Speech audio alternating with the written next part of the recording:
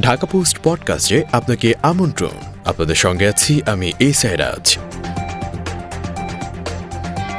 নতুন নেতৃত্বের সঙ্গে শেখ হাসিনার শুভেচ্ছা বিনিময়।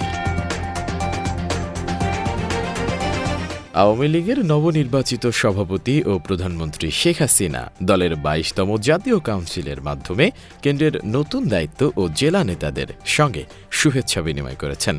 রোববার সকাল ১১টা থেকে প্রধানমন্ত্রীর সরকারি বাসভবন গণভবনে নতুন নেতৃত্ব ও জেলার নেতাদের সঙ্গে এ শুভেচ্ছা বিনিময় করেন তিনি।